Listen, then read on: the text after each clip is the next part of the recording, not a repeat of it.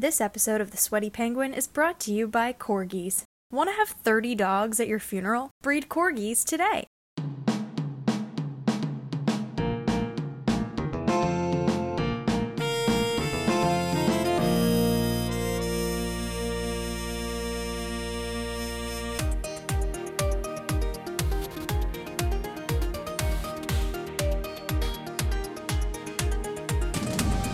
And here's today's report on the weather. Today's temperature is, once again, hot. Back to you, Ethan. Oh, okay, but can you be more specific? The weather is very, very hot. I don't know why you paid me to do this. Just go outside. Back to you, Ethan. Can we at least go to a specific location? What about Sacramento? How's it looking there? Hit an all-time high of 116 degrees. San Jose? All-time high of 109 degrees. Death Valley? 125 degrees, missing the September world record by just 1 degree. Oh, geez. Salt Lake City? Tied the all-time high of 107 degrees. Also, that's cute that you think there's still a lake there. Coastal Alaska? Strongest storm in decades with 90-mile-per-hour winds and 35-foot waves. Caribbean? Hurricane Fiona? Is there any good news, weatherman?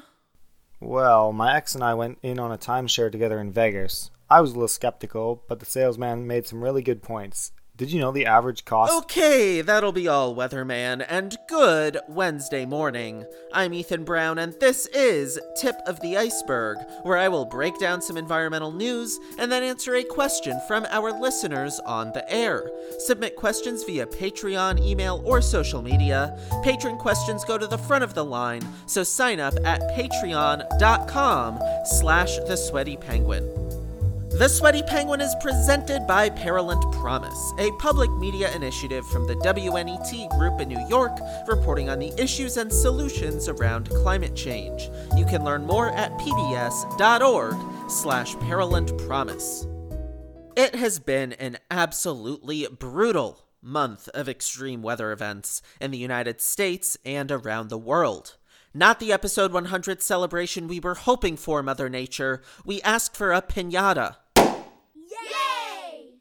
And I know it's hopeless for me to cover every single one in this episode, so I'm going to focus on 3 U.S. ones today. The heat wave in the West, the cyclone in Alaska, and Hurricane Fiona in the Caribbean. We'll go over how these events happened, how climate change could have played a role, and some of the lessons I hope we can learn from this month as we move forward. Starting with Fiona, which, by the way, has completely ruined Shrek for me. I didn't think it was possible to ruin a masterpiece like Shrek, but you know what they say. Somebody once told me the world was gonna roll me. Anyway, Hurricane Fiona is the first major hurricane of the 2022 season, hitting Guadeloupe, Puerto Rico, the Dominican Republic, Turks and Caicos, and Bermuda. I'm recording this about a week before you're hearing it, so basically time travel. But at the present moment, Fiona has hit sustained winds of 115 miles per hour, rains of over 30 inches, and led to destroyed homes, battered roads and bridges, communities left without drinking water, and several deaths. Some Puerto Rican residents were quoted as saying this hurricane was as bad or worse in terms of impacts than Hurricane Maria, which hit 5 years ago. If you remember back to our episode on tropical cyclones, hurricanes form due to a phenomenon called the Coriolis effect. Quick review, probably my hottest take on this podcast, is that Earth is a sphere, and it rotates from west to east. If you gave it a blindfold and a plastic bat, it would be a natural at the piñata. Now picture how that rotation looks on a globe. If you're standing on the equator, one day, or one rotation of the Earth, means you have to go a really long distance.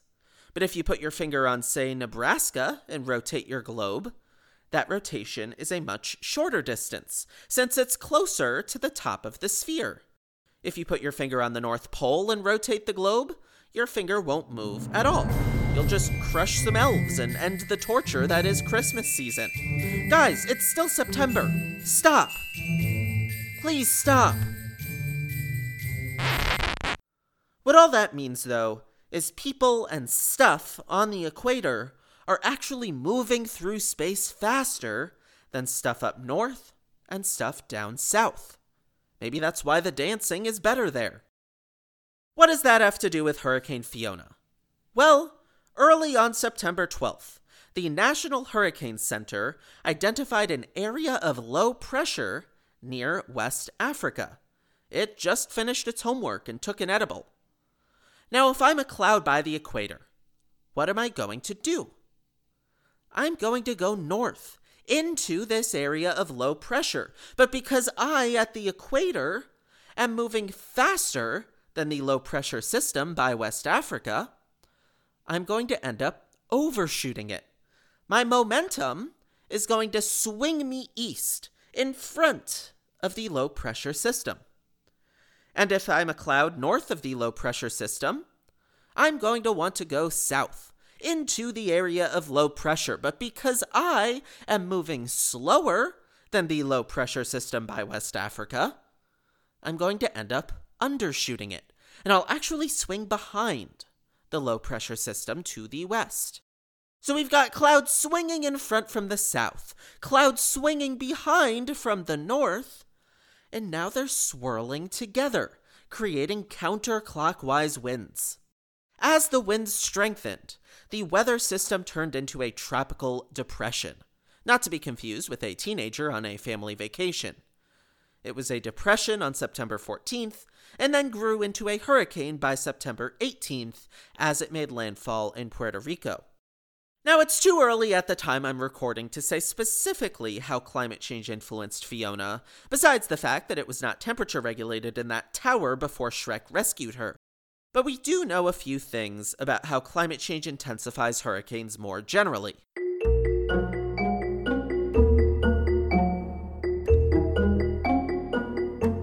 One, hurricanes are fueled by warm air and warm ocean temperatures.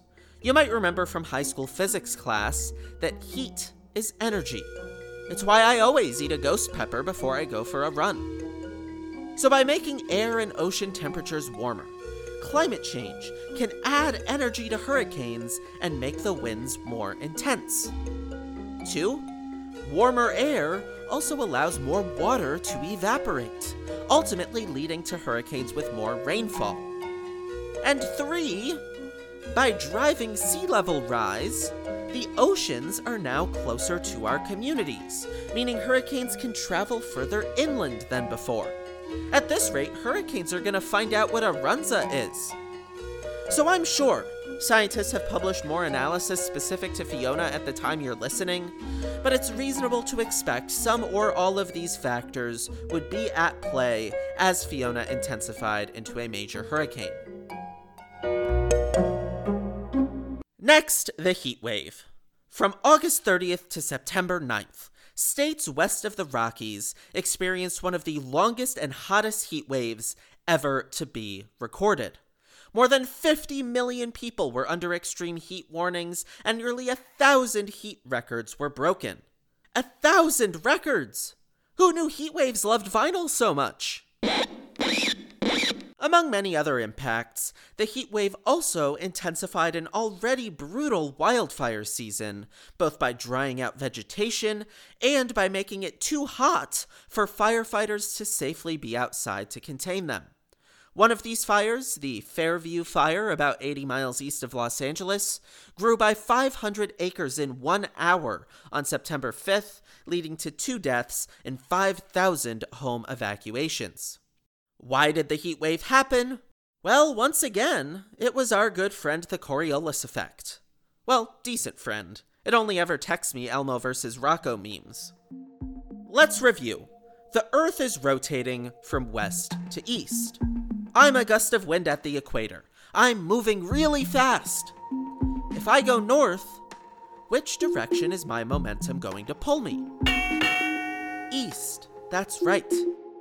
Wow, you've really been paying attention. Great job. And because of that principle, if we look in the upper atmosphere, there is a continuous gust of wind traveling from west to east called the jet stream. Not to be confused with every guy's first pee in the morning. Like that first P, though, the jet stream doesn't travel in a straight line. Because of mountains and because different places have different temperatures, the jet stream is wavy. And at times, those waves can send the jet stream way north or way south, making sure it gets all over the toilet seat. And that's what happened in this heat wave. There was an area of high pressure over the American West, and the jet stream had swung way north, basically allowing the high-pressure system to sit there and gradually bake in the sun. Because of the high pressure, the air will also be forced to sink, which dries out the air, compresses it, and makes it even hotter, eventually leading to the historic heat wave earlier this month. How does climate change play in? First off, it manages to turn the weather into Twitter fights, so that's fun. Having higher average temperatures is obviously going to make heat waves a little bit hotter. But there's also research suggesting that climate change makes the jet stream wavier than it otherwise would be. Remember, the waviness is caused in part by temperature differences across regions, and climate change does not warm the planet uniformly.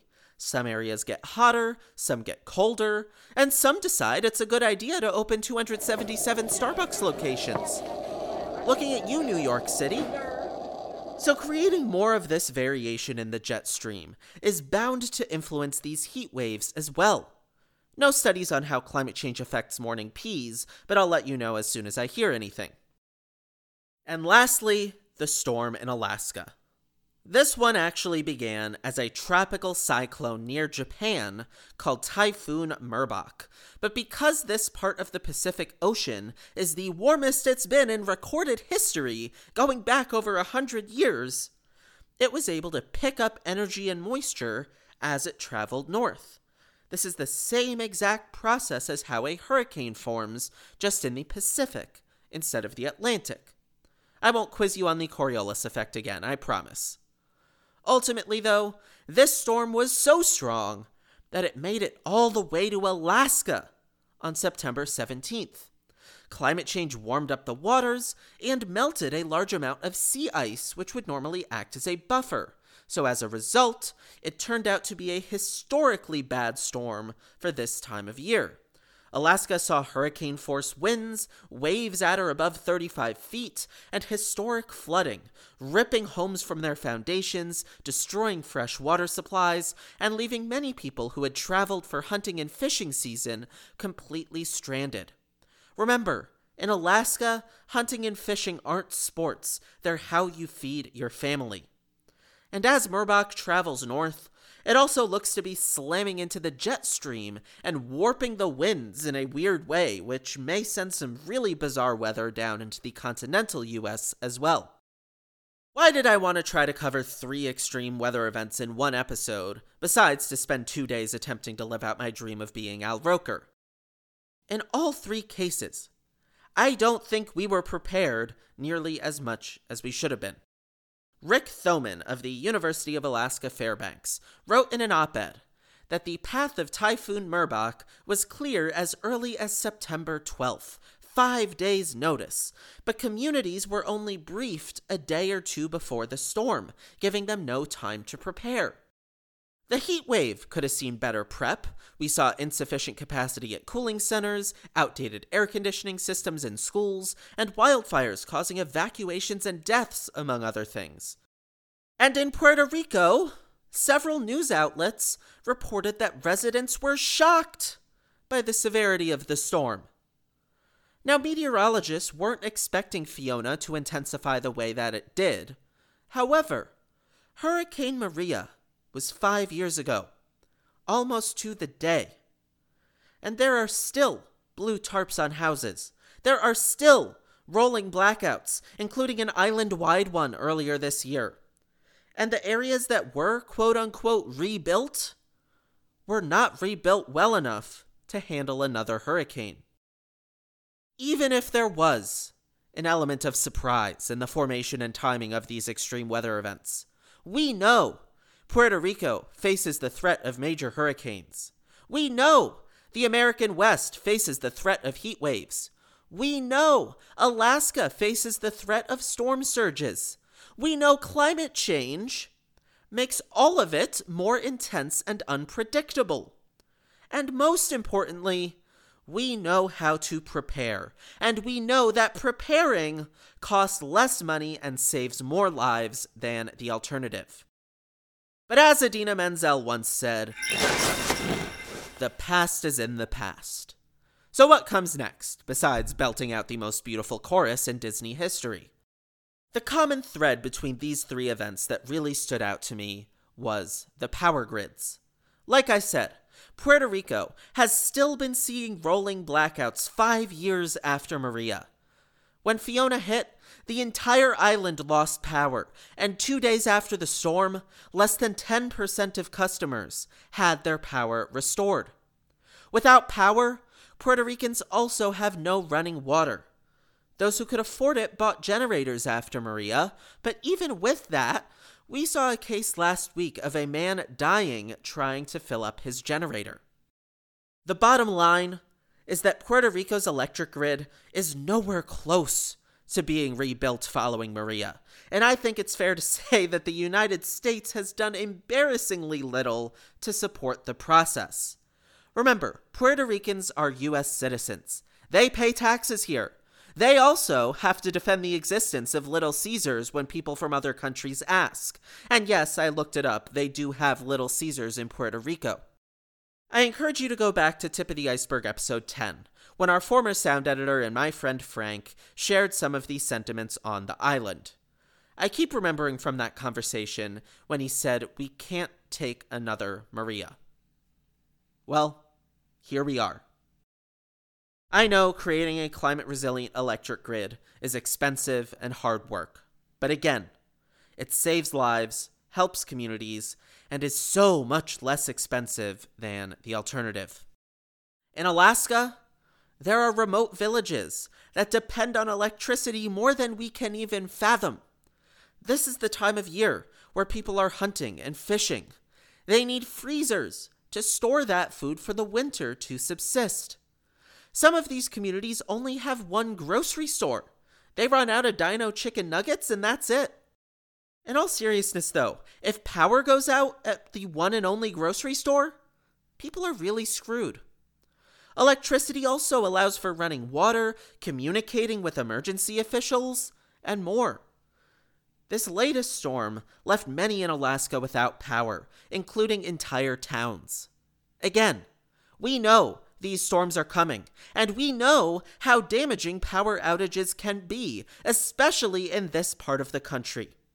Even if this storm was historic, there was no reason to be caught off guard with an electric grid that couldn't handle it. On the surface, things may look better in the western US as far as electricity goes. California managed to avoid power outages during the heat wave. Barely, but they did. Credit where credit is due. California has invested heavily in clean energy, almost as much as they invested in Trey Lance. Currently, the grid has 150 times the battery capacity it did 2 years ago. Think about the last time you 150 tupled something in 2 years. Maybe armpit hair from ages 11 to 13? Embroideries from 2019 to 2021? Without that new battery capacity, though, rolling blackouts in the state would have been all but a certainty. Solar energy also supplied roughly a quarter of California's electricity during the day, and California sent text alerts to consumers asking them to conserve electricity between 4 p.m. and 9 p.m., which were actually a major success. People obliged, and the lights stayed on as a result. But I still have questions for the Golden State. 1. If Jimmy G wins the Super Bowl, what's your plan? 2. Experts suggest people are only going to respond positively to an alert like that once or twice a year. How does the state avoid this emergency measure as much as possible in the future? 3. California is transitioning quickly toward electric cars, which for all their benefits are a major suck on the grid. Can the state reach the electricity capacity needed to power vehicles during a long and intense heat wave? And 4, While clean energy proved very important in weathering this heat wave, so did natural gas. It's like when people say their brownies are healthy because they used whole wheat flour. Yeah, you also used butter and sugar and then dumped a bunch of chocolate chips in there. And why am I mad at you for making brownies? They're delicious. But if California wants natural gas to continue to be a backup fuel source in these emergencies, how does that fit into a clean energy future? What does it mean for the gas industry, which would then need to remain economically viable? And if they don't want to use natural gas, what's the alternative? Is it batteries? Is it nuclear? Is it Jason Mantzoukas on a giant hamster wheel?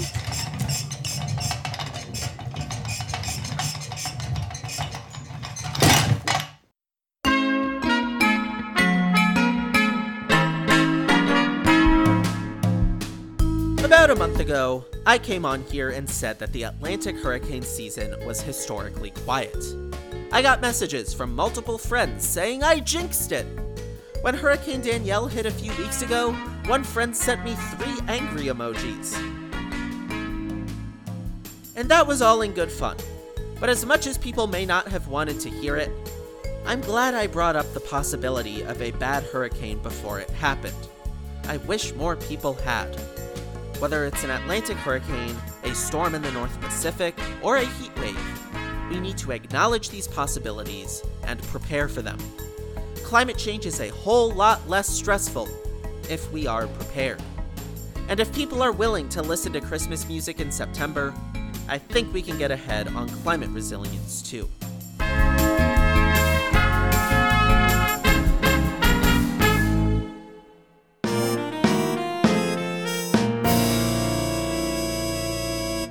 Do you wish you could pay $4,000 for someone to boss you around and shed fur on your floor? Then corgis are for you.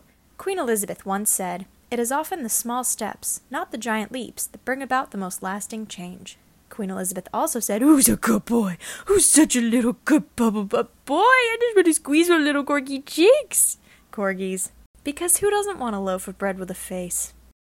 The Sweaty Penguin is presented by Peril and Promise, a public media initiative from the WNET Group in New York, reporting on the issues and solutions around climate change. You can learn more at pbs.org/perilandpromise.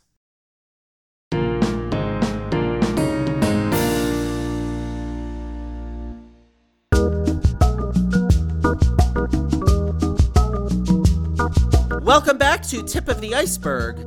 Normally, this would be our Ask Me Anything segment. By the way, if you have any environmental questions, any questions about the news, do send them in. This was a really long opening segment, though, so I'm going to skip Ask Me Anything this week in order to do a quick factual correction. These don't happen much, but this was a rough one, and I wanted to be sure we addressed it.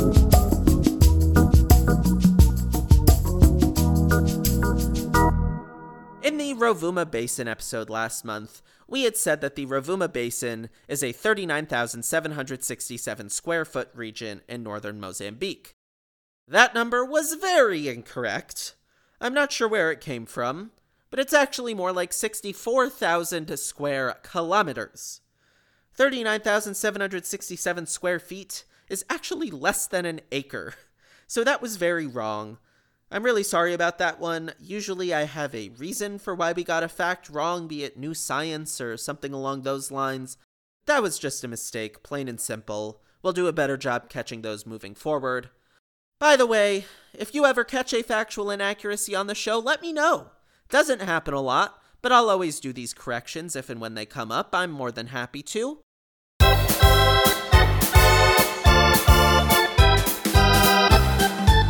And with that, thanks to all of you who listened to Tip of the Iceberg. Take 2 minutes, help out the show, and get a shout out at the end of the show by leaving a 5-star rating and a review on Apple or Podcast Addict, or join our Patreon at patreon.com/thesweatypenguin. You get merch, bonus content, and your questions move to the front of the line for Tip of the Iceberg. The Sweaty Penguin is presented by Peril and Promise, a public media initiative from the WNET Group in New York, reporting on the issues and solutions around climate change. You can learn more at pbs.org/Peril and Promise. The opinions expressed in this podcast are those of the host and guests. They do not necessarily reflect the opinions or views of Peril and Promise or the WNET group. Thank you all for listening, and I'll see you on Friday for a deep dive on our 4th carbon bomb. We are headed to Texas for the Permian Basin, home to the highest emitting carbon bomb in the world. Very important episode. Can't wait to release it, so I will see you then.